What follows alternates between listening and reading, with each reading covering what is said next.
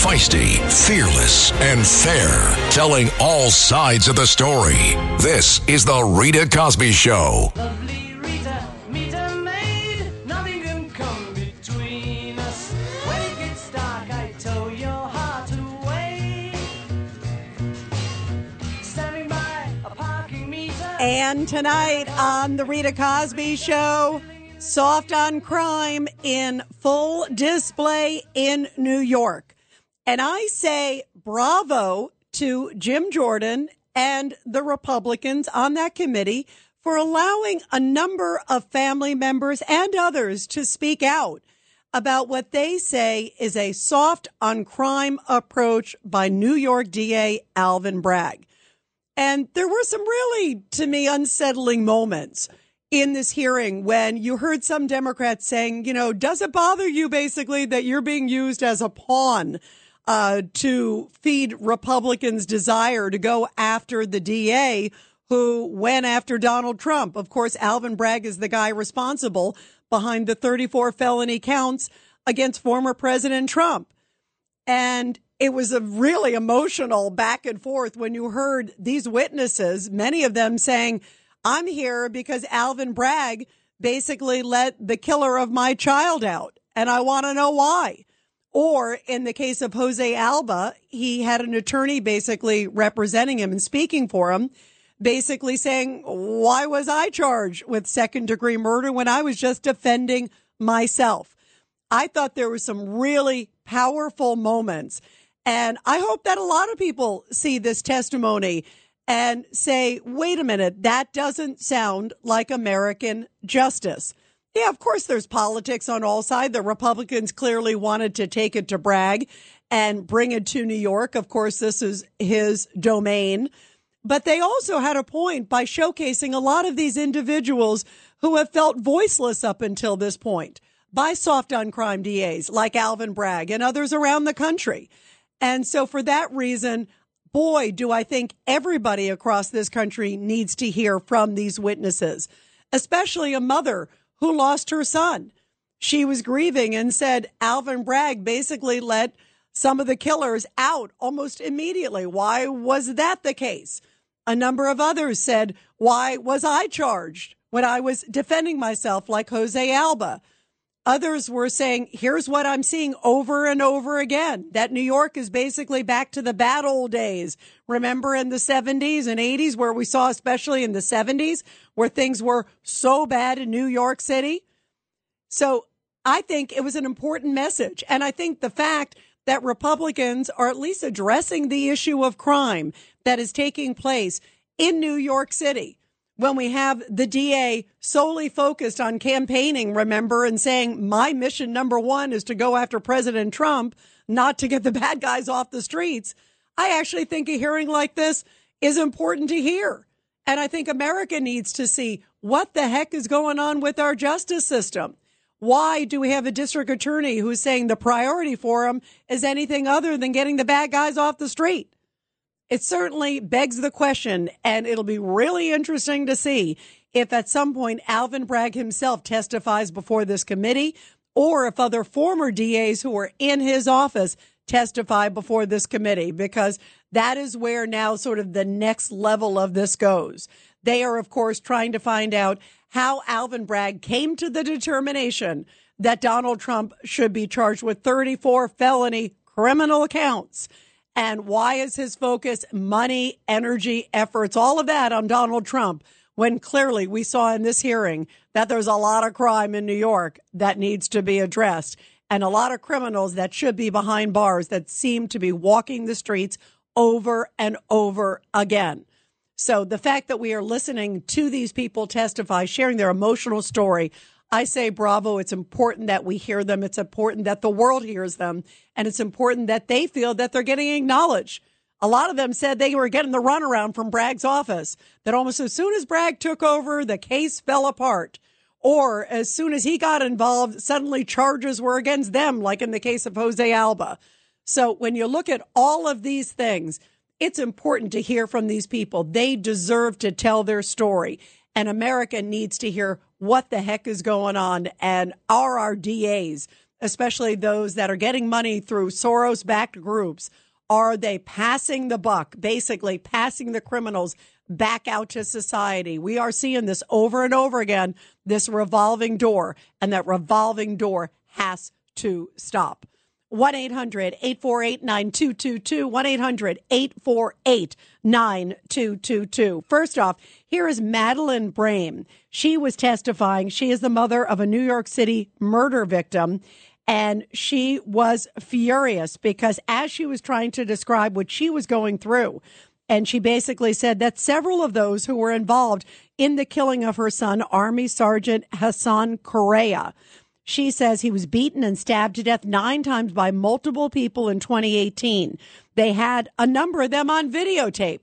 So there really wasn't any gray. So why did some of them get lesser charges? 2 of them ended up getting life sentences, but other 2 who were, it looks like on the videotape, pretty strongly involved just as much. Why did they get basically a slap on the wrist? Listen to what she had to say when she testified today. As soon as he took office, the case immediately began to unravel. He dismissed, completely dismissed, gang assault and murder indictments against 2 of the defendants clearly on video participating in the brutal, savage slaughter of my son. Mary Saunders, the sister involved in the homicide. He dismissed her indictment and recharged her with assault with a shoe and sentenced her to 1 year time served. Travis Stewart dismissed his gang assault and murder indictment and sentenced him to attempted gang assault. And he pled guilty and sentenced him to 7 years. Travis will be out in the next 18 months. Mary Saunders, this savage, is currently walking the streets of Harlem like she didn't just participate in the brutal slaughter of another human being. Home with her family, home with her children. If that's not a threat, if that's not a threat to public safety, I don't know what is. Wow.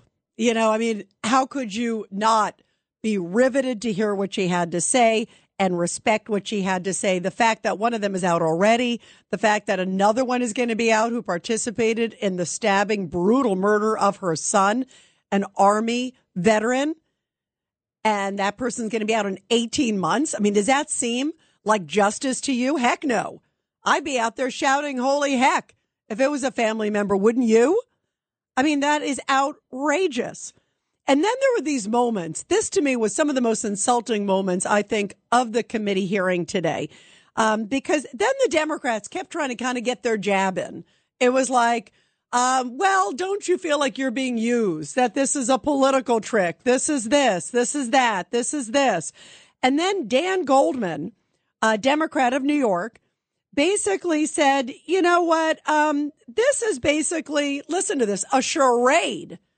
And boy, Madeline Brame went back at him. Take a listen to this exchange. This was fireworks. Your experiences are devastating. But the problem is that this is a charade to cover up for an abuse of power that they are going around talking incessantly outside of this hearing about Donald Trump. And the purpose of this hearing is to cover up for what they know to be an inappropriate investigation. Now, I look forward, many of you are in New York City. Please? No, not right now, because I only have 20 seconds. I'm sorry. But I do want to Don't insult my intelligence. That you're not. Hang on. The gentleman's time. I'm not Okay, insulting you're trying to insult me like I'm not aware of what's going on here. Thank you. Okay? Time I'm fully aware of what's going on here. Gentleman will suspend. Okay? Gentleman gets another 15 seconds. Thank you. That's why I walked away from the plantation of the Democratic Party. Committee will be in order. Ms. Brame, what I was about to say is that as a representative of this city, I look forward to working with you.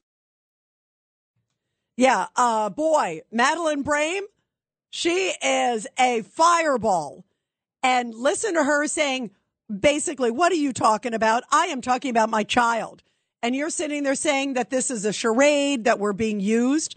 What an insult to a mother who is sitting there grieving and talking about a bona fide case of the fact that one of the killers is out and the other one's going to be out in 18 months? Are you kidding me? And the best you can do is say, oh, don't you feel a little used by politics? I mean, yeah, probably the Republicans, yeah, they want to talk about Trump, but they also do genuinely care about crime. I haven't heard them say defund the police. I haven't heard them say, let's go soft on criminals.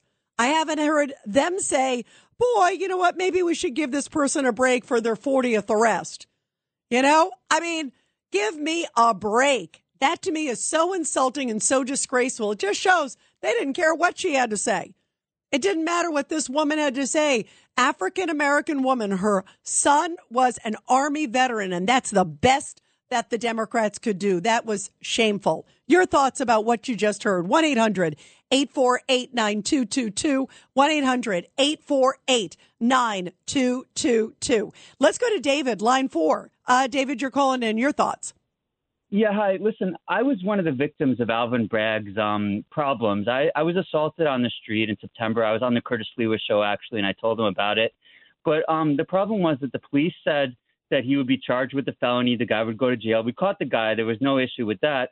But Alvin Bragg's office asked me to sign off on lesser charges and saying that it wasn't a felony when it was. And when I refused to sign off on the fake charges, they said, we're dropping the case because you refused to sign the papers, which were fake papers. And I was intimidated. And I'm so upset by this. I just wanted to find out if there's anything I can do. I wish I was part of the thing today, but I didn't even know about it. Wow. So, wait, David, yeah. First off, tell me again what happened to you in terms of the attack, because obviously, by the way, what you just said to me, that is shameful of Alvin Bragg, that he was trying to get you to reduce it because he's had a history of reducing felonies to misdemeanors. He has a 52% record of reducing felonies to misdemeanors, which is an enormously poor record. And it sounds like he's tried to do the same thing, in other words, to many people. What happened to you, and why do you think he wanted it reduced to a misdemeanor? A guy hit me from a motorbike. I held onto the bike so the police could come, and the guy didn't like it, so he punched me in the face really hard, and I got knocked out with a concussion. I have severe neurological problems from this lasting. It was since last September in 2022. The policeman caught the guy. They said, "Don't worry, this guy's going to jail. We have everything." It was a very clear case. But when the DA handled it, and I asked her to charge the guy, I had a list of charges. I said, please. He said he was going to kill me. I said attempted murder. There were other things. It was clearly a felony because there was severe physical injury and bodily damage. But when they finally gave me the papers, it was just a misdemeanor charge. And I said, wait a second, this is not the real charges. This misses all of the intents, like severe physical injury. It was just basically like he hit me, but there was no lasting damage on the papers. And I said, I can't sign this. This isn't true. And she said, listen, if you're not signing it today, she just dropped the charges. And I said, I gave her something to send to the judge saying, please, as a disability accommodation, I asked for under my ADA rules, because I have a disability, can you please extend the time limit? The DA never even gave the paper. She said, listen, I didn't even do that. We just dropped the charges. That's how we're dealing with this. And that was it. And I'm wow. Now, did you say why, David? Did you say why the heck are you doing this? Yeah, I wrote her a long email. Everything's documented because I taped all the conversations with the DA. And what did she say? If you could, real quick, what did she say? She said, I'm not going to answer those questions. I asked her if justice was served. I said, you're the only person that can answer that. She said, I'm not answering your questions. She refused to answer all of my questions. Wow. Well, by the way, I suggest that you reach out to Jim Jordan's committee, because who knows, maybe they're going to have another hearing. And regardless, you should have all your stuff in the record there, David. You should definitely reach out to the House Judiciary Committee and whoever is facilitating and helping Jim Jordan and the others there, because I'm sure they would love to know about your case as well. The more, the better, as they're building up all this information. And most importantly, David, I am so glad that you are okay. But obviously, as you mentioned, you still have a lot of issues neurologically and everything else, understandably, from this. And obviously, what a horrible, first of all, experience physically, and what an injustice, too. I am so sorry that happened to you. And you should definitely reach out, I think, to Congress, because who knows, maybe they'll have part 2 soon, and they should definitely know what happened to you. Wow, wow, wow. David, thank you very, very much for calling. I'm so sorry to hear that. Everybody, we are going to continue with your calls. You just heard what David went through and others who were there testifying today. Sounds like there's a lot of cases. Too many to even have testified today. They would have been there for years, it sounds like, based on the cases that they have done this to. But what is your reaction? And the fact that all Democrats can say is, oh, this is politics. 1-800-848-9222. The Rita Cosby Show on the Red Apple Podcast Network.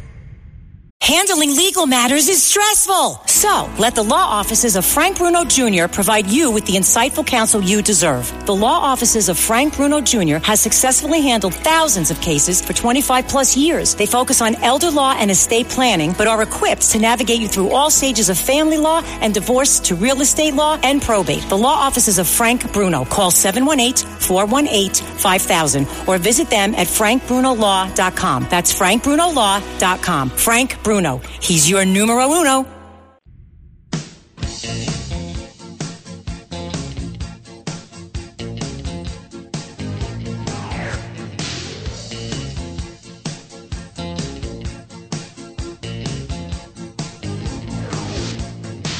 I heat up, I can't cool down. You got me spinning around and Well, I am heated after hearing the way that some of these witnesses were treated today by Democrats who were shouting them down, disparaging them. Of course, their goal was to try to discredit the GOP. But in the process, they were like saying to these witnesses who've been victims of crime, horrible crime, some of them where they lost loved ones. In those cases, they were like, do you feel you're being used? Do you feel that this is political? They're like, I'm here to talk about my child. I'm here to talk about justice, which I never received or my child never received. And that's the best Democrats can do. It was pathetic. 1-800-848-9222. 1-800-848-9222. Let's go to Joe, line one. Joe, your thoughts about this. Did you watch the hearing, by the way, today, Joe? Did you watch it? I don't have a TV. I'm in a basement apartment, which an outreach program took 18 months to get me and my American Marine mongrel and my wheelchair into this unit without even, it's not even wheelchair access. Well, by the way, Joe, you got radio, so you don't need that anyway. But you heard it from me. So what did you think, my friend? And by the way, you know how much I love you and love your service. So thank you. Love you even more, Rita. I did listen to the excerpts on your station, NWOR, and it really broke my heart, especially with Senor Jose Alba. And he sounds so young. He's a little older than me. He sounds so young, and he was shocked when the police, there are good cops and bad cops, those cops were bad cops arresting him. Rita, the police can hold the person for 72 hours, 3 days and nights, and they didn't have to charge him. He would have been handcuffed to the gurney, bring him to the hospital, have a police guard, and he almost died in Rikers Island. He almost died. I know. By the way, Joe, it is outrageous. I agree with you. I agree he shouldn't have been charged. On the other hand, once we know that Alvin Bragg saw the videotape, he still was in Rikers Island. I mean, to me, all you do is you pop in the videotape. The guy is saying this is what happened. I can understand if they said, you know what, we're not really sure, but he should have gotten the benefit of the doubt for one thing. But regardless, there was a videotape. I mean, to me, once you see the videotape, it should take about 1 second to say this guy should never be charged with anything. Why do you think it took so long? Because, Rita, my love, Alvin Bragg committed a crime. By keeping his crimes, plural, by keeping that poor guy there in Rikers Island, where he could have been an easy target to be raped, to be murdered, that's depraved indifference. Also, by keeping him there, that was unlawful confinement. And let me tell you something. That thug, that Democrat, and I don't like either party, but the Democrats are destroying this country. And that thug who tried to talk down that woman, who I heard her on the Giuliani show, it breaks my heart when a brother or sister, American veteran, after coming home from Afghanistan and Iraq or another unnecessary war, is killed on U.S. soil by thugs who never served. They should separate these thugs from society. and they should keep them somewhere off the coast somewhere on an island because they are cancer. Rita, you cannot make friends with cancer. You have to eradicate it. And I'm saying to all my brother and sister American veterans and everyone with a disability, you tell these thugs it's a hate crime if you put hands on a disabled person. And Rita, it is a federal felony. By the way, Joe, 1,000%. And let alone a veteran, anybody disabled, 1,000%. We love you, Joe. This is the Rita Cosby Show on the Red Apple Podcast Network. The Rita Cosby Show presents Back the Blue. And in tonight's Back the Blue segment, which I love doing every night here on the Rita Cosby Show, a powerful story coming from Miami, Florida, where a car submerged in a South Florida canal with a 3-year-old boy trapped inside. He was in the car seat. A father was frantic for help. That's the scene when Miami-Dade police officers arrived. And without thinking, they immediately jumped into action. In the back passenger seat of the sinking car was a 3-year-old boy trapped in his car seat.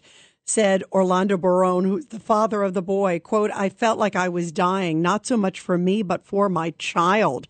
I've lived a little, but he hasn't. That day, he had just turned 3 years old." Now, the father said that he lost control of his car. He tried to avoid an oncoming car, and he crashed into a canal. Even as police arrived, Orlando refused to leave his son's side. And this is when Sergeant Edward Webster said, "That's what I saw when I got there. It was like the father trying to hold on to his child, saving him, trying to do whatever he could. And he couldn't get the kid out of the water." And when police officers responded to the scene, Officer Emmanuel Walton immediately dove into the murky canal waters multiple times, each time coming up empty-handed.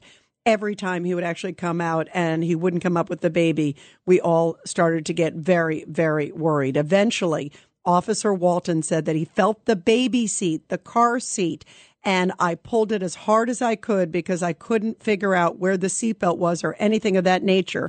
Luckily, it broke off and the child was able to pop up to the top of the car. Extricating little Christopher, who again just turned 3 that day, from his car was only half of the challenge. Another officer, Junior Clavel, said after that, then they had to perform CPR on the little boy. And finally, after 3 sets of CPR, he finally threw up water that was inside of his stomach. Thank goodness the little boy is said to be okay. The father's okay. And the officers are being heralded as true heroes tonight. Bravo to these great officers and so many others that risked their lives doing incredibly difficult tasks, saving young and old every single day in this country. Well, we are talking about justice or lack thereof in America. And I thought it was epitomized, sadly, in many ways today at the hearing, the field hearing for the House Judiciary Committee. This is led, of course, by Jim Jordan.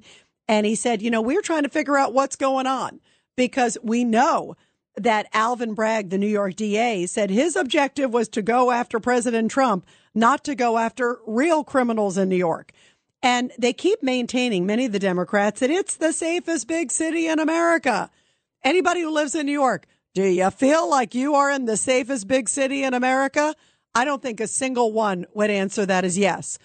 And look at so many other cities where there are soft on crime DAs, whether it's Philly, whether it is Los Angeles, whether it's Memphis. There's a number of places across the country where these soft on crime DAs have just corroded the quality of life. They've allowed these repeat offenders to go back out over and over and over again. And so today the House Judiciary Committee said, well, you know what? If Alvin Bragg's not going to come to us, we're going to go to him. And so they had the hearing today in New York, right down the street, basically, from Alvin Bragg's office, essentially. And one of the witnesses was this Madeline Brame, who I had mentioned. Her son, an Army sergeant, was beaten and stabbed 9 times by multiple people in 2018. And the prosecution for the case has dragged on for more than 4 years. And Bragg ultimately removed the indictments against 2 of the suspects in favor of lesser charges. We just had Dave call before, talk about his own experience where he says Bragg's office reduced a felony where he was attacked to a misdemeanor. And in this case, it was reduced significantly as well. And obviously a very serious charge because they were tied to a murder of a heralded Army sergeant. 2 others did get life sentences, but the other 2 that were seen on videotape, one of them was already out. And the other one, guess what, is getting out very soon.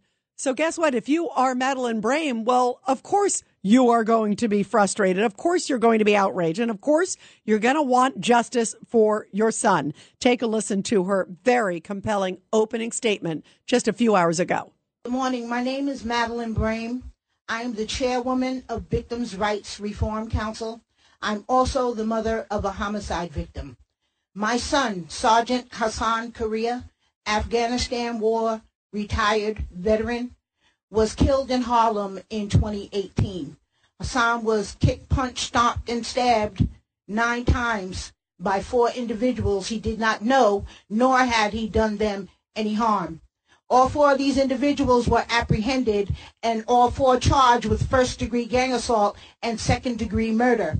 This case just resolved this year. So this case drug on through the Manhattan criminal court system for 4.5 years.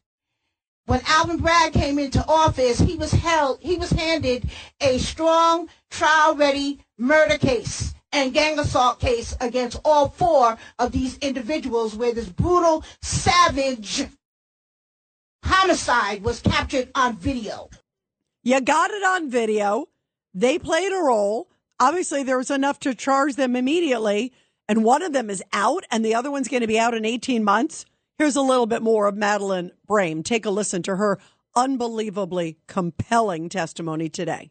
She's capable at any moment of snapping and attacking someone and holding them while someone else plunges a butcher knife into their body 9 times and another person 12 times and then run away and leave their body in the street to bleed to death. This is the type of criminal element that we have walking the streets of New York City on a daily basis. All types of criminal elements. Free to do what they want, when they want, however they want, to whomever they want, with no consequences, no deterrents. And then she said, there is a message here for Alvin Bragg. He should not be funded for his investigations because he is not living up, she says, to his oath to protect and serve. As far as the Manhattan District Attorney's Office, if he's receiving 1 penny of federal dollars, you need to pull that funding until he starts doing his damn job and prosecuting crime. I was totally disrespected. Me, my family, my grandchildren, we were treated like garbage. Like garbage. I've sat for 4.5 years and saw mothers walk in and out. We have a mother sitting here right now whose son, 2 sons, one died and the other one is on a colonoscopy bag. This is out of Darcel Clark's jurisdiction. So I'm not the only one. There are hundreds and thousands of us. We don't give a damn about your politics. We don't care. It could be the man from the moon who's running for president. Okay? As long as whoever's in there, it stands for law and order and is going to return some civility and sanity to our city. Thank you. Wow. Wow, wow, wow. A mother saying, I want justice for my son. And what do the Democrats do basically in response? They say that the GOP is playing politics with people like her. Take a listen. This was an outrageous comment from Congressman Hank Johnson. The Republican witnesses who have used their time to criticize Attorney Bragg have served as props in a MAGA Broadway production. The real purpose in coming to New York City. Can we have order? The real purpose in coming to New York City. Gentlemen, will suspend. Stop the clock. Gentlemen, will suspend. for the audience, I've said several times now that the committee has to be in order. If anyone continues, then we're going to have to escort some people out. Yeah, I mean, that is insane. She is sitting there saying, where's the justice? It's on videotape. And you've got these people playing a role clearly in the murder, and one is already out. I mean, and one is going to get out in a few months. How is that justice for her son or for anybody? 1-800-848-9222. 1-800-848-9222. Let's go to BJ, line 1. BJ, your thoughts. Well, Rita, my prayers and thoughts are with these patriots that stood up for the memory of their loved ones. Their loved ones are looking down on them from heaven, and they are brave people, and they stood up. They didn't probably even have to testify. They could have gotten out of it, but they stood and put themselves through this again anyway for our benefit.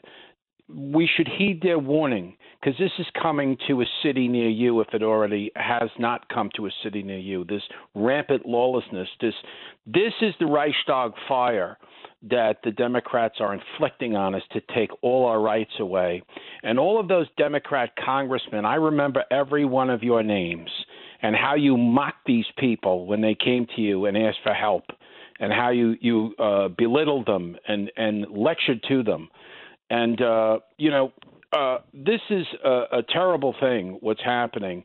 Years ago when I was a boy, and I remember the Son of Sam, all of New York is united to try and do their best. And now we're in a divided place, a clearly divided partisan place. And all of those Democrats got up there and mocked the victims and used it to talk about Donald Trump. Which had nothing to do with this. The man whose son was attacked from Long Island, he pointed this out. He said, look, my son was wounded. All you guys want to do is talk about Trump. This is all you did for years. But we're here on the street. We're the ones suffering. This is a hypocrisy of the Democrat Party. They claim to be for the little guy. They claim to represent those whose voice cannot be heard. But yet it's those whose voice that cannot be heard that get trampled and thrown under the bus every time you trust a Democrat lawmaker. Every time they get used and abused. And I would really like to follow the money, because that's where you find the master. I would bet dollars to donuts that every one of these Democrats has taken Soros money, because this is where this is coming from, this type of disruption. No one has this power or this type of stronghold. No one would be able to get away with it many years ago. But this is money talking, what you're witnessing here. Well, you know what, BJ, you hit it on the head. It's money, but where's the heart? I mean, I was very emotional watching a lot of the testimony. And for those of you who didn't even see it, just to hear Madeleine Brame, hear this mother with this angst that she's having and the heartbreak, how could you not feel for the mother? And the response was, we feel bad for you, but right away, it's like, are you kidding me? I mean, there was like zero almost compassion for the witnesses. It was really shameful. And right away, they went to the politics of it all. I mean, you know what? Crime shouldn't be political. Crime should be safe for a city should be safe for everybody. It doesn't matter if you're a Republican or Democrat. It should be, are you safe or are you not safe?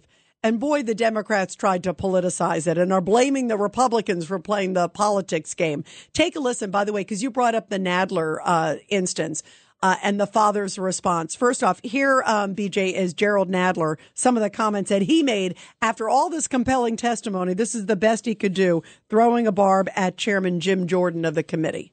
We are here today in Lower Manhattan for one reason only.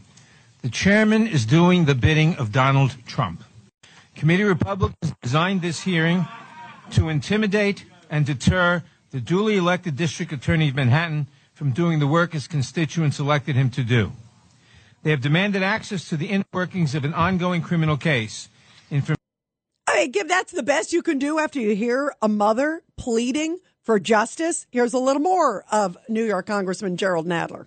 They have perpetuated the anti-Semitic and racist tropes that Mr. Trump has directed at both the prosecutor and the judge in this case. They are using their public offices and the resources of this committee to protect their political patron, Donald Trump. It is an outrageous abuse of power. It is to use the chairman's favorite term, a weaponization of the House Judiciary Committee. And as you just mentioned, BJ, here is the father responding to that outrage. This is Barry Brogan. His son Joseph was the victim of a brutal anti-Semitic attack in Times Square where he was just beaten up by so many people. It was clearly a hate crime. And those who did it barely got a slap on the wrist. And listen to Barry Brogan, the father of that victim. When my son got beaten up by these 6 individuals, we heard from many politicians. But I must quote Mayor Adams or the candidate, Governor Hochul. I must take notice with Mr. Nadler. You're a Jewish New Yorker. I called your office numerous times. I called Mr. Schumer's office, another Jewish New Yorker, numerous times. No one called us back. Neither one of you came out of statement on my son's incident. Okay? You're a Jewish New Yorker. You have Jewish roots here. Behavior like this enables D.A. Bragg to just do whatever he wants to do. If you guys would have come out with a statement from Washington and said, we condemn this beating to Mr. Borgen's son. We condemn condemn this act. Maybe Mr. Bragg would have taken this case a little more seriously. And I call you out on it. And most of my friends, I am so disheartened with you and Mr. Schumer. You don't understand. We wouldn't vote for Mr. Schumer again if we stood on our head. And if I lived in Manhattan, I wouldn't vote for you either. Wow, what a powerful statement. And the fact that here it is. He said, listen, right afterwards, I was calling your offices and you didn't even call me back and your son was brutalized. I mean, that to me is stunning.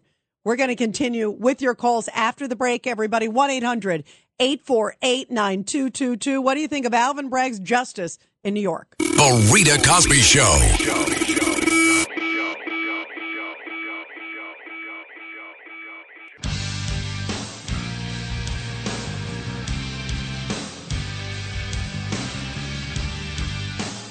And welcome back to the Rita Cosby Show. We are talking about soft on crime DA Alvin Bragg and his lack of going after criminals, the revolving door that is in New York City and so many other big cities across this country. Well, it was on full display. By the way, there was also a recent story. Get this, just as an example.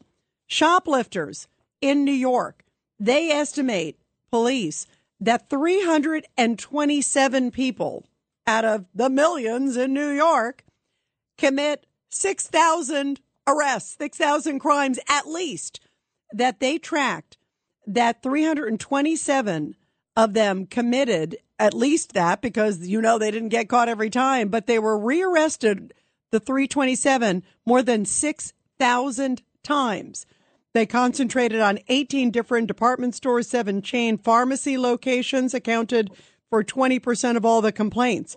But this clearly shows the revolving door that these few hundred were committing thousands upon thousands of crimes. Guess what that means? They were getting back out and didn't get a lesson from the first, second, third, 8th, 9th, 10th, 12th time that they did it. Because guess what? Soft on crime, that is the repercussion, and it is emboldening criminals of all different behaviors. And today we heard from some of the worst of it, some of those who were victims of violent attacks, some of them who lost loved ones because their child was murdered, as we were just talking about Madeleine Brame, and the killer, one of them back out who was tied to the crime, and another one who will be out in 18 months. How is that justice? How does Alvin Bragg think that that is helping the streets of New York? But no. If his last name's Trump, I'm sure there wouldn't even be any debate. I'm sure he'd be behind bars for the rest of his life, which, by the way, somebody who's tied to a murder should be, but not in this case, because Alvin Bragg said, we're going to give that person a pass. But Trump, let's see if we can bump up a misdemeanor to a felony and make it 34 of them. It's probably the only case where he's really inflated the charges. Everything else is like, pass. Okay, only 100 robberies. Keep going. Nothing to see here. 1-800-848-9222. 1-800-848-9222. Let's go to Phil on line 2. Phil, your thoughts about where this is going and how gripping this hearing was today. Wow.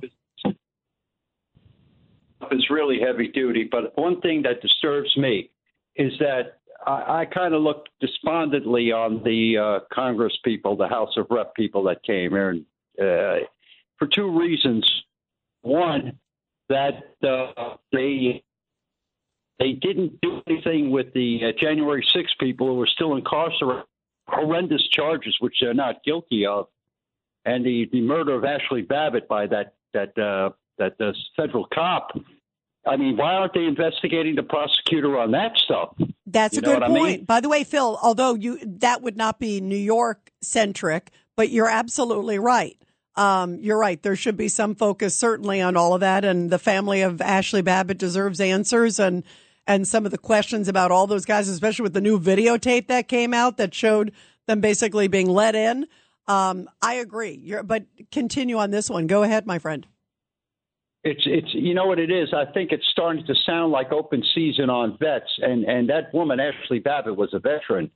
And she had no weapons on her, and she was just blown to kingdom come.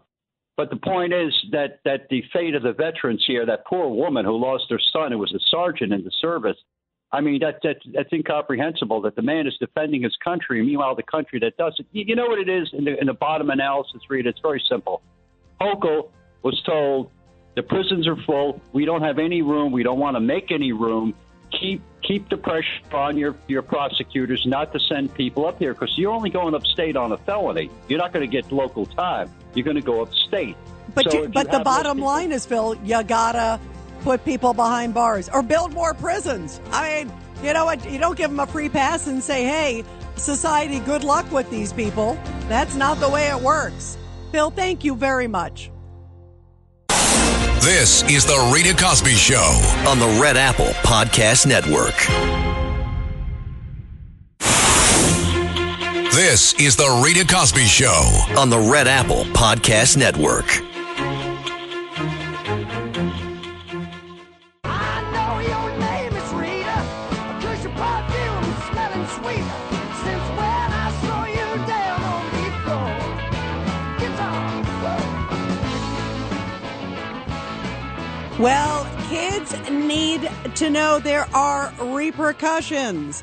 And anybody who commits a crime, young or old, needs to be aware that there will be a punishment.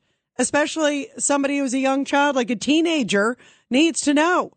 And boy, a lot of that was on display today in the hearing that took place in New York City for the House Judiciary Committee. And New York isn't alone, guys. Chicago. We're going to talk about that now on the Rita Cosby Show. This is stunning. The new mayor-elect. I couldn't believe this. This guy, first of all, is to the left of Lori Lightfoot.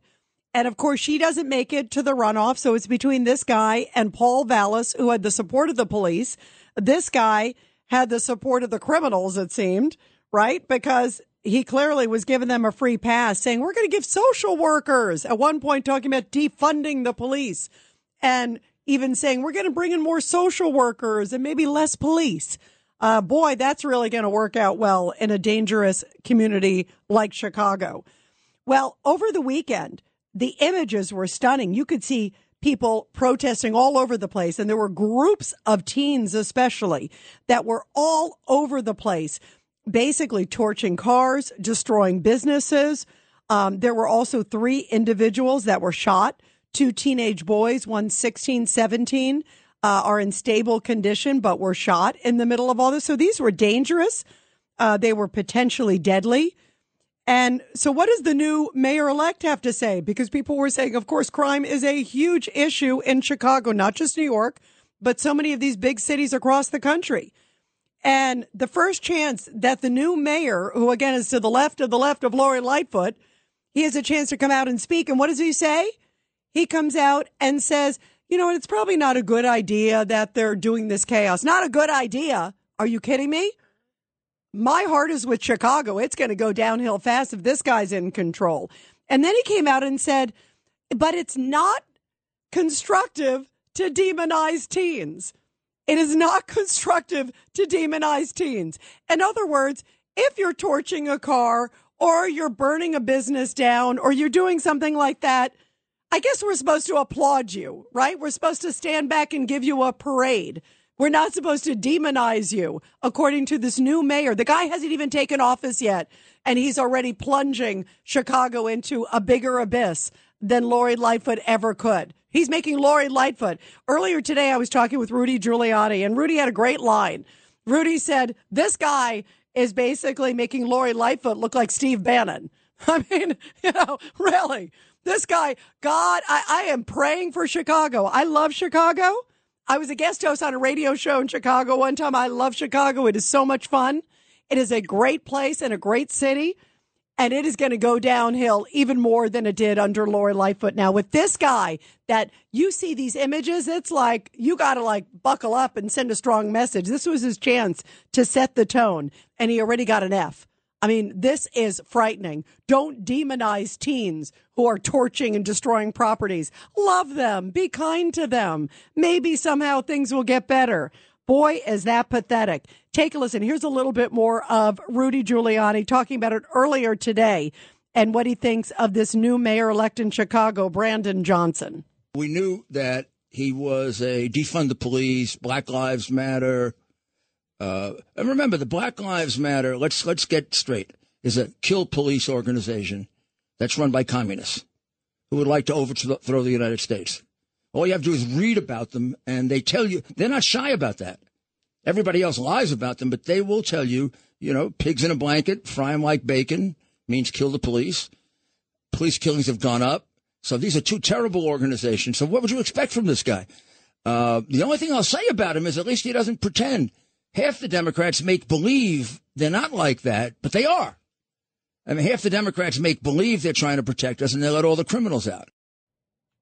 And Bill O'Reilly was also on Katz and Cosby, which I was hosting, of course, earlier today, 5 o'clock on WABC Radio. You can hear it on WABCRadio.com.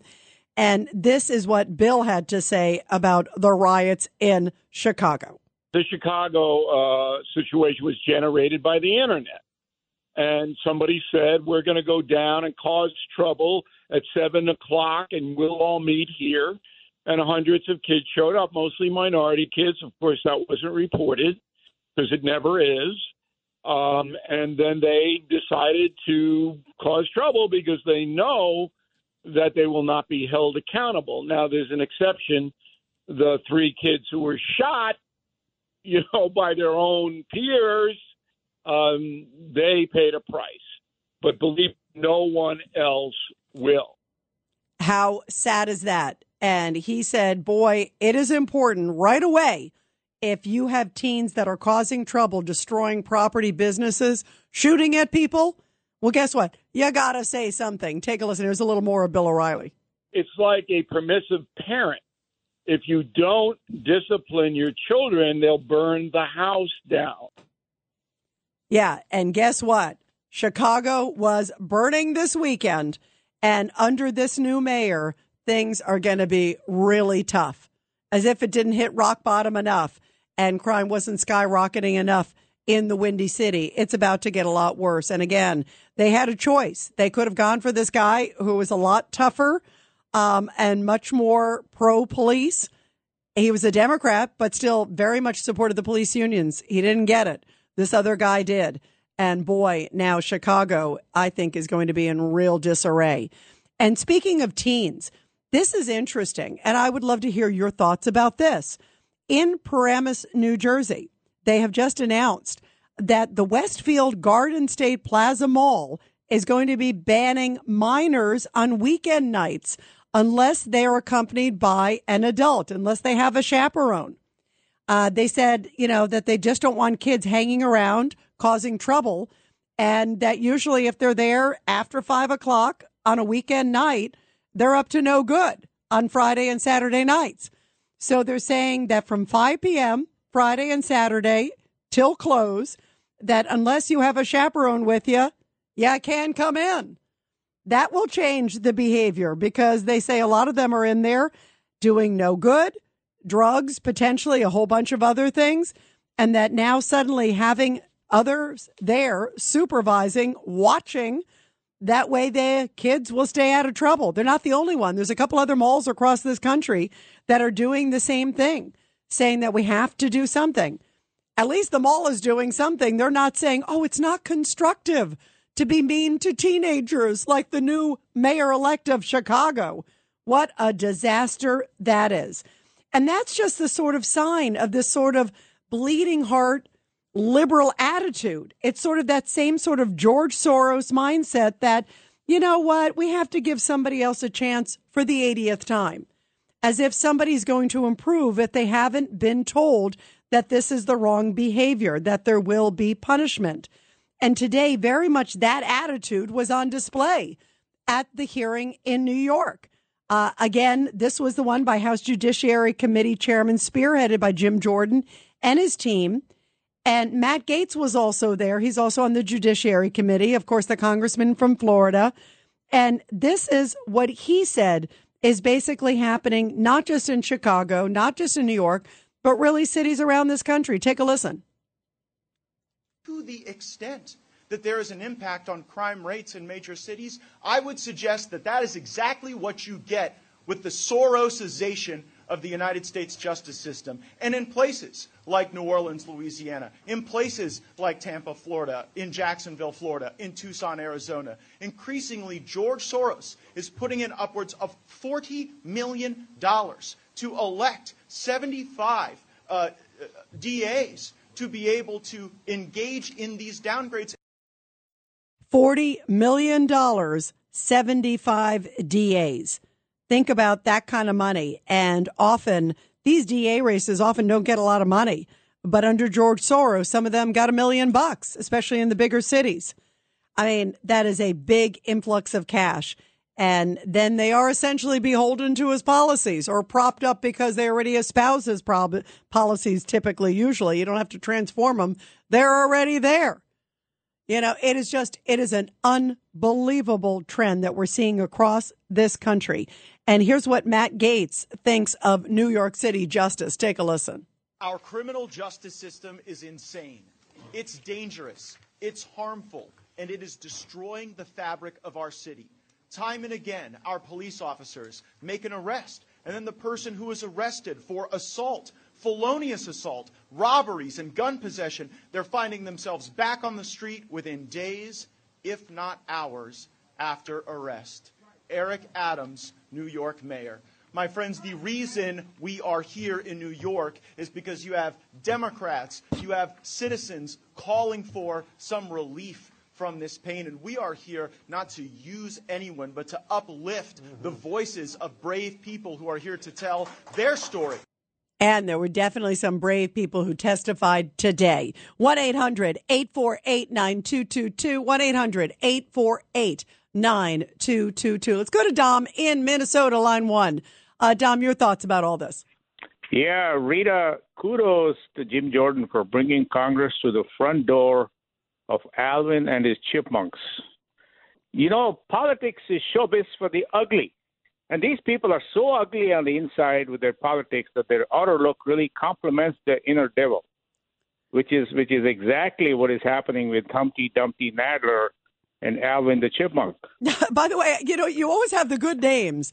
How long did it take you to come up with Alvin and the Chipmunks, Dom? Well, I mean, there used to be my favorite song, Alvin and the Chipmunks. Oh, absolutely. Absolutely. With my son all the time. Absolutely. No, I'm familiar with it, but that's a good one.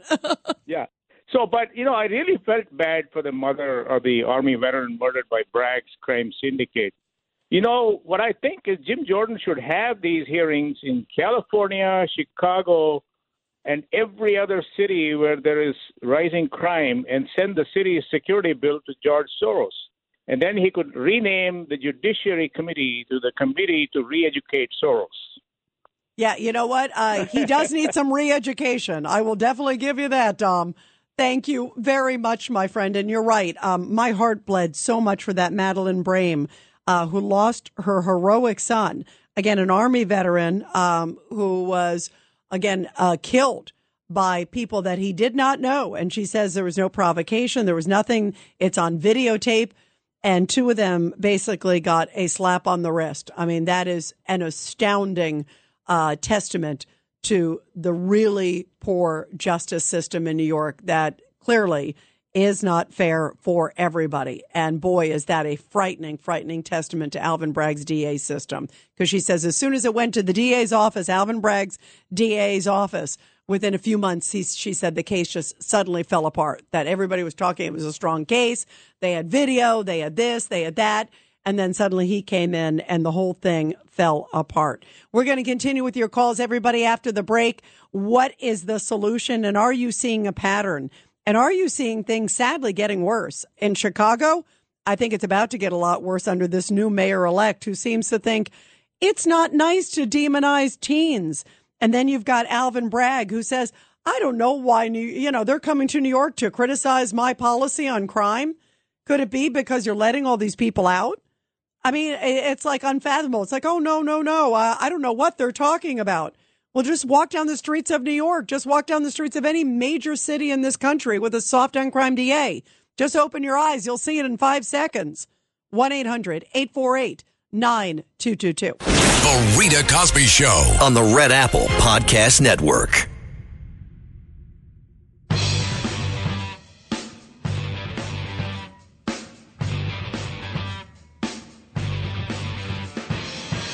And we were just talking about Madeleine Brame, whose son was killed by, she says, 4 strangers who just suddenly attacked him several years ago and stabbed him to death.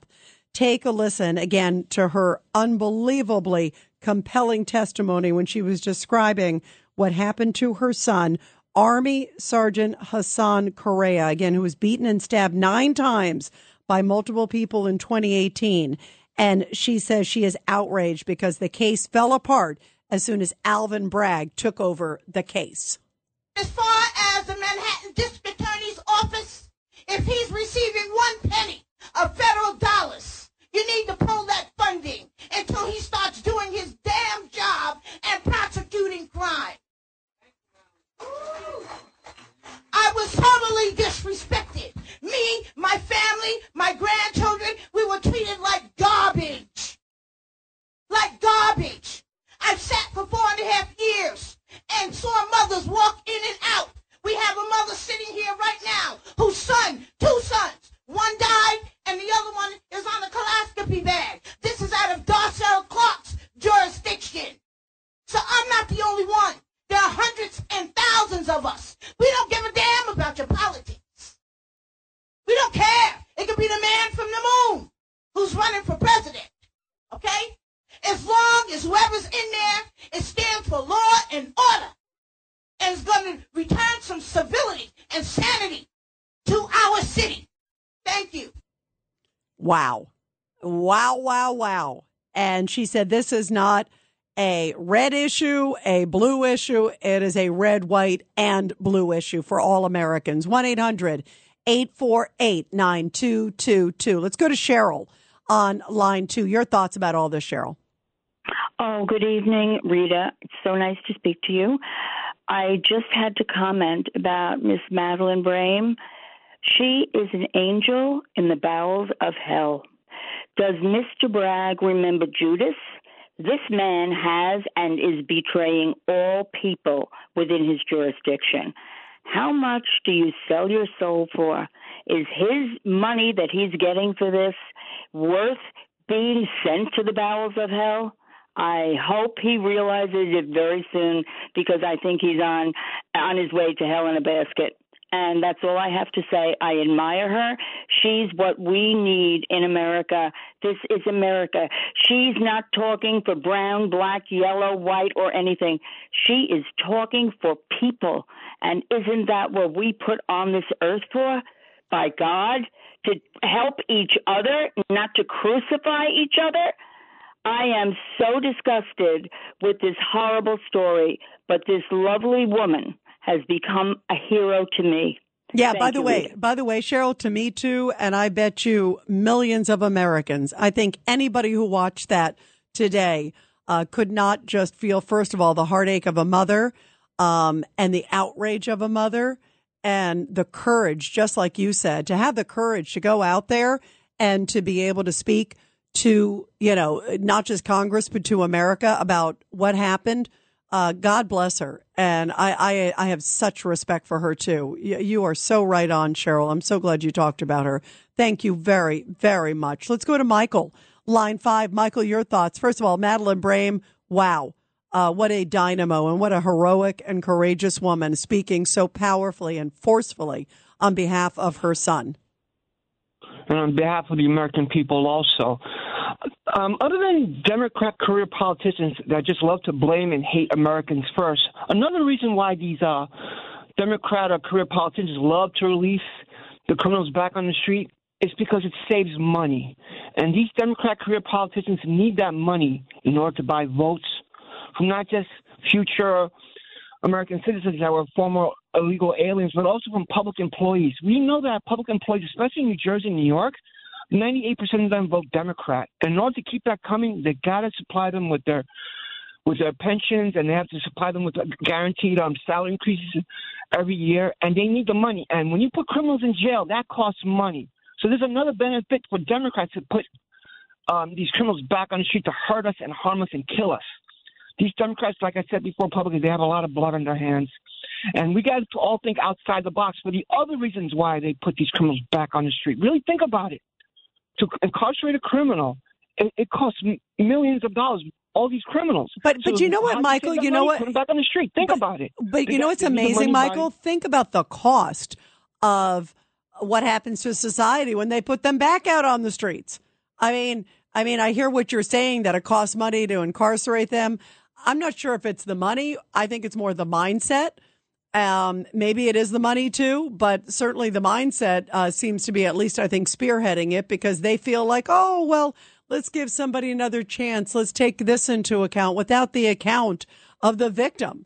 I mean, how many times, and we heard it over and over again today, sadly, that like sort of the victim and the victim's families were like sort of second fiddle. I mean, that to me, all of that is what a travesty of justice. I mean, and when I heard the stories, it was stunning. When we come back, by the way, we're going to hear more of the testimony, get some of your reaction. Is it about the money, like Michael's saying? Is it about the mindset? Or what is it that they continue to have these repeat offenders over and over again? This is the Rita Cosby Show on the Red Apple Podcast Network. The Rita Cosby Show presents Support Our Heroes. And in tonight's Support Our Heroes segment, which I love doing every night here on the Rita Cosby Show, where we honor our great military and, of course, their incredible families. A beautiful story coming from Lexington, Kentucky, where World War II veteran Albert Wess was celebrated for the accomplishment of a lifetime, his 100th birthday. I would say he deserves a celebration for that. Wes said regarding the party, "I never knew it was going to be like this. This is something else, isn't it?" Well, the First Baptist Church in the area there welcomed the celebration by inviting his loved ones to gather and to celebrate.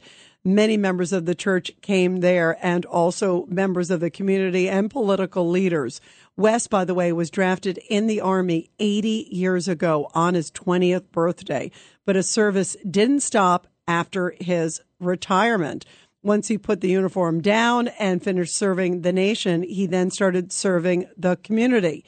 And among the many different gifts that were given to him on his birthday, in addition to dedications and beautiful, beautiful items, he received one very special one from his hometown, saying that April 16th is now officially Albert Wess Day in Lexington. What a beautiful, beautiful story, and a great way to honor this great member of the greatest generation, 100 years young, Albert Wess, who, how beautiful, sounds sharp as a tack, too, and able to see a beautiful celebration on his 100th birthday. And, of course, we are talking about the hearings that took place in New York today by the House Judiciary Committee. And there were many witnesses there. We talked about Madeleine Brame, and there were a number of others that were there as well. Jose Alba, he, of course, was the bodega worker who was being attacked brutally by this guy who came into the store. He was upset because Jose Alba gave his girlfriend a hard time and told the girlfriend, basically, don't steal the potato chips. You got to pay for them. I work here at the store. And the next thing, the guy jumps over the counter and starts attacking Jose Alba. basically blocks him in, and Jose Alba was defending himself. You could see it on the videotape. But remember that Bragg's office and Alvin Bragg himself charged Jose Alba with second-degree murder. You could see it on the videotape that suddenly the guy hops behind the counter and corners in the clerk, Jose Alba, the guy from the Dominican Republic, and starts attacking him and beating him. And he had no choice but to defend himself. And so what happens? He gets charged with second-degree murder. He gets thrown in Rikers, even after the videotape is seen by the DA's office. And it wasn't until there was enormous public outcry that finally they dropped the charges against Jose Alba. Well, Jose Alba said, I don't believe in American justice. How sad is that? He fled. He left the country after he was cleared. And then he went to Dominican Republic. Well, he was back in New York, and he had Imran Ansari, who's an attorney, basically testify on his behalf. And this is what Imran Ansari, how he described what happened to Jose Alba. Take a listen. I took pride in the hard work I put in every day at the store to earn my own money and support myself and my family. That is when I encountered a true and real threat to my life. After I simply told a woman that she could not have potato chips because her payment was declined. I was face to face with her boyfriend, who seemed ready to kill me. He attacked me violently, threw me around the store. The woman stabbed me herself. I truly believed they were there to kill me. So faced with this, I did what I knew I had to do to save my life. What the law allows me to do to save my life. I stabbed that man in self-defense. Can you imagine? 61-year-old store clerk just trying to make ends meet in a small little bodega shop in New York, and then he gets charged with the murder of this guy. And the guy was an ex-con. Austin Simon, 35 years old. Remember, it happened July of last year. And by the way, he is also, Alba, in the middle of planning a lawsuit against the city and the Manhattan DA's office for $10 million. Saying what happened to him was unconscionable. And then he was thrown into Rikers. Can you imagine, for defending yourself? Well, here's a little bit more of this guy, Imran Ansari, speaking on behalf of Jose Alba, saying that justice was not fair in New York City under Alvin Bragg.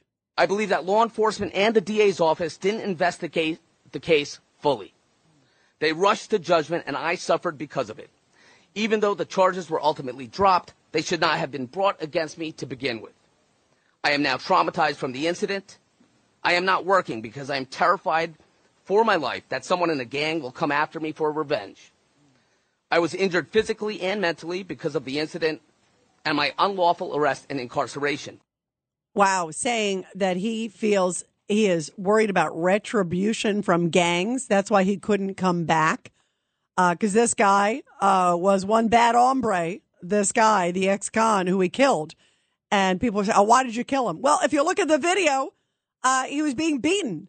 And then the girl was trying to stab him, too, at the same time. I mean, but what, he's not supposed to? What, is he supposed to be like in a coma? And then at that point, he's allowed to maybe defend himself? You know, I mean, this is insane. Absolutely insane. It just epitomized Bragg's justice system. And again, here's a little bit more. This is Imran Ansari, again, the attorney testifying for Jose Alba. My story is one that should not happen again. Crime does not discriminate on the basis of a political party. It needs to be addressed by law enforcement on the street and by prosecutors in the court. But it has to be aimed at the people committing crime, not an innocent man like me.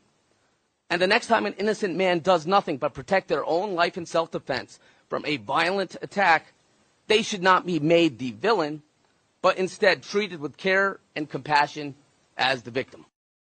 And if there was not a public outcry about the case against Jose Alba, he'd still be there in Rikers, you know. But someone who clearly commits crimes, for some reason, Alvin Bragg's office seems to be soft on them.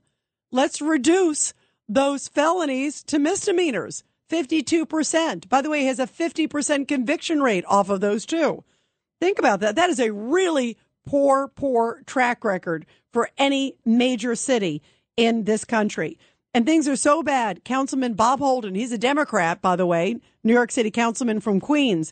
This is what he had to say. He testified today, and he said that he is scared. This is him talking with Matt Gaetz. This is cut 19. Is fear a rising feature of life in New York, or is fear a declining feature of life in New York? It is increasingly worrisome what we're going through in New York City. Fear is an everyday event in New York City. Taking the subway. My wife is Asian American. She will not get on the New York City subway. My daughter will not get on a New York City subway for fear because many Asian Americans have been attacked. But Mr. Kessler says there's just a lot of people here in Manhattan. You just have to take it. You just have to understand that this is going to be a violent place. Which I found that insulting. I think anybody who has been to New York finds that unbelievably insulting. And then here's a little bit more. This is Paul DiGiacomo. He is head of the Detectives Endowment Association. And listen to what he says clearly on day one, what Alvin Bragg did the minute he took office and the minute he said there's certain crimes I'm not going to prosecute, there's certain things I'm not going to go after, that he said immediately it sent a message that basically police in New York would be in harm's way. Boy, is that a sad testament, because guess what? If they don't feel like the bad guys are going to be arrested, then they feel emboldened. The bad guys feel emboldened, and they feel they can take advantage of police. Take a listen. Here is Matt Gaetz talking to the head of the DEA. When the day one memo of Alvin Bragg changes the way resisting arrest is treated, so people can resist arrest against law enforcement and not actually face a consequence for that, what does that do to the enterprise of policing? Well, it makes the officers and the detectives on the street, their job, that much harder. Everything becomes confrontational or physical, and they put themselves, the police officers and detectives, are in harm's way. Yeah, it sure does. Because guess what? If there's certain things that say you can't go after somebody for, no wonder they're going to feel emboldened. My goodness. And what a sad testament. And all they could come back with was, it's politics. It's politics. That's why the Republicans are doing it. They're trying to shine a light on what really matters, as if talking about crime is politics. That to me is so downright distasteful. 1-800-848-9222. 1-800-848-9222. Let's go to Tony, line 5. Tony, your thoughts about this. Hey, Rita. You know, tonight I really have a very psychological profile of what happened. I'm looking at it that way. And the biggest sort of psychological impairment I see is clearly in the Democratic people who are the congressmen who were at that hearing with Jim Jordan. Clearly, they were apathetic to the victims. They had no hesitation to show it and to show their irritation with them. I watched that several times. And their allegiance to me, Rita, was clearly to the Democratic Party, to defending Alvin Bragg, and to letting us know, the people at that hearing know, that this is the status quo now. And for you to come here and question us, we're not going to accept it. Very strong profiling. And it's really interesting to see how the world is going to see that. And how do you think, actually, let me ask you a question, Tony, based on what you're saying. Do you think that the hearing turned any minds, or do you think that people are so dug in and the Democrats are so dug in, they see it a certain way and Republicans see it another way? Well, we don't really care how the Democrats see it, because my mind has to be free and clear to focus on Jim Jordan, to focus on Congressman McCarthy, so we can move forward with this clean agenda to clean up and build up our country. But my concern is that for every one person who the light bulb goes on and sees that these Democrats don't really give a hoot about anybody who's a victim, because their agenda, to me, is to even out the playing field. I looked in Chicago today, and Mayor-elect, don't remember his name, after the riot. Jordan. He said something that really showed a lot. Or actually, Gerald Johnson. Forgive me, I wanted to make sure I said it right. Go ahead. So what he said, don't demonize these teenagers who tore up the place. Because in essence, he's saying that they are all victims of a horrible way of life. And that's not their fault. And so we really need to sort of even the playing field in some way here by being sorry for them. And I'm telling you, it really made a light bulb go on to me, and I don't know how you feel about it, that being soft on crime is in some way showing the Democratic Party, profiling them as apathetic is one thing. But also, secondly, being soft on crime is showing we may be trying to even playing fields out, if it's politically correct. And those were my two thoughts. Yeah, I think that some of that is behind them. No doubt, Tony. But obviously, crime, if people are committing crimes, it shouldn't matter, some sort of grand scheme of wokeness. It should be the facts are the facts. If somebody commits a crime, no matter, what the background of the individual is, they should have some sort of punishment. Not only just obviously to protect society, but also for them to turn themselves around so they don't continue. Because I thought the analogy that Bill O'Reilly actually said is like, if you don't punish your kids and tell them right for wrong, they're going to burn the house down. And it's like, if you don't tell them this is what you do and this is what you don't do, and if you do this, there will be repercussions. It's like you can't keep doing these shades of gray and continue with individuals.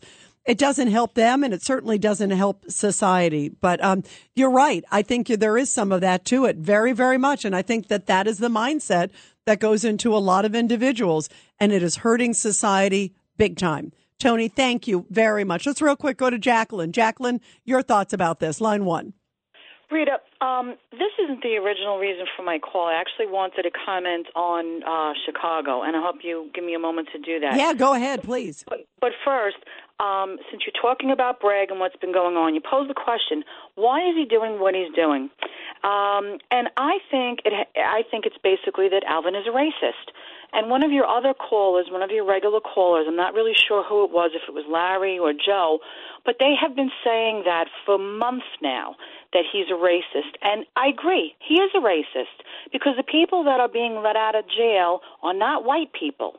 Mr. Alba is not a white man, yet he was the victim of a violent crime that was committed by two non-white individuals, one of which, the girlfriend who attacked Mr. Alba, has yet to this day never been arrested. I wonder why.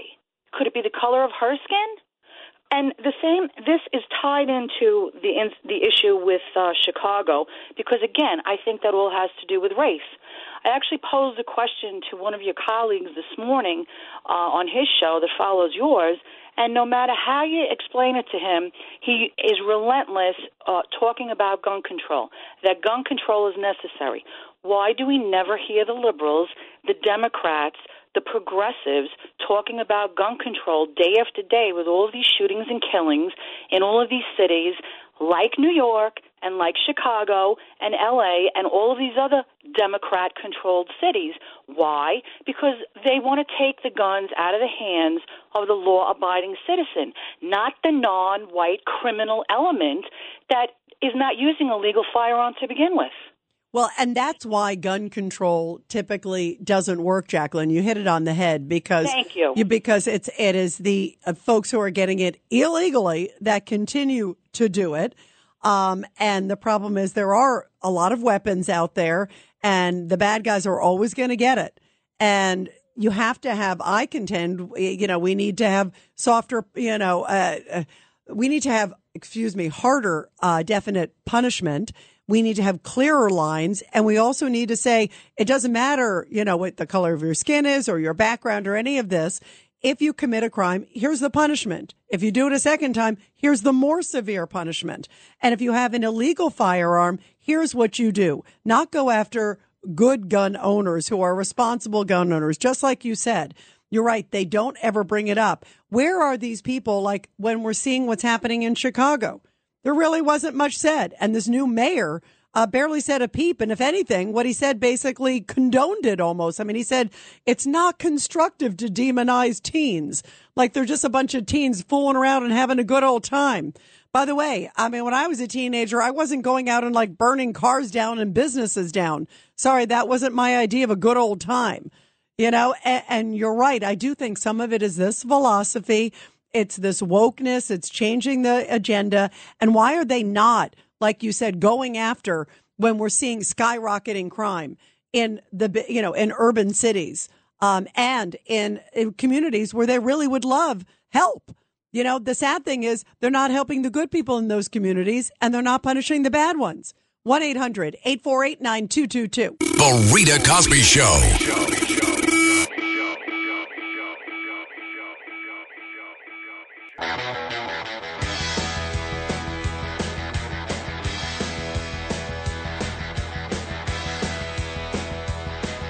And we are talking about soft on crime approaches on full display at the House Judiciary Committee today. What was your reaction by, I thought, some super compelling testimony by people like the mother, Madeleine Brame, and others? And all the Democrats could basically say, well, do you feel you're being used for politics? She's like, no, I'm here talking about my child and how justice was not served under this district attorney's office. Talk about a difficult hearing to watch. 1-800-848-9222. 1-800-848-9222. Let's go to Gloria, line 7. Gloria, your thoughts. Hi, dear. Thank you so much for taking my call. Today, I felt so bad for the mother who lost her son, the veteran. I mean, for anybody to do anything to somebody who's sacrificed for this country, and so bad for the immigrant, the gentleman that was working at the bodega. I remember that story. And the Long Island Jewish boy. And all I can say to you is an idea. My parents, I never met any of my relatives. My parents were very young, and they both have, what I remember about my family is two parents that each of them had a number on their hand and arm, and they're graduates of Auschwitz. Wow. And today is Holocaust Day. Yes, it is. By the way, it's the 80th, of course, anniversary of the Warsaw Ghetto Uprising. Correct. Wow. Both my parents are Polish Jews, but I'd like to say something else. I want to say thank you to America, because it was the great city of Chicago that took them in and gave them such a full life. And they were able to progress. And both my brother and I, we're both in the health services. He's an MD, and I'm in the psychological piece. And every day I thank America. And it's not only a place for Americans and New Yorkers. It's a place that the world revolves around the beauty that goes on in America. I'm a very realistic person. But isn't it time now? I remember what we did with civil rights and what we did with Soviet Jewry. And now I see the Israelis, whether you agree or disagree, you see the marches, the protests. When are we going to Washington 10, 20, 30 million at a time? We need to show not only America, the world, that these politicians and these elites should be embarrassed. I agree, by the way, Gloria. It is outrageous. People need to protest. Do it peacefully, but protest. And by the way, obviously, your parents were incredible heroes. Incredible heroes. The Rita Cosby Show on the Red Apple Podcast Network. This is Greg Kelly for Priority Gold. What does it mean to be America's precious metals dealer? It means that you're in touch with the hearts and minds of those who love this country, value our freedom, and want to protect the future. Priority Gold is that precious metals dealer. They've helped thousands of Americans back their retirement with solid gold and silver. Call Priority Gold at 888-506-6439. Receive free shipping, free storage, a free investment guide, and one of the best purchase experiences in the industry. Call now or go to PriorityGold.com.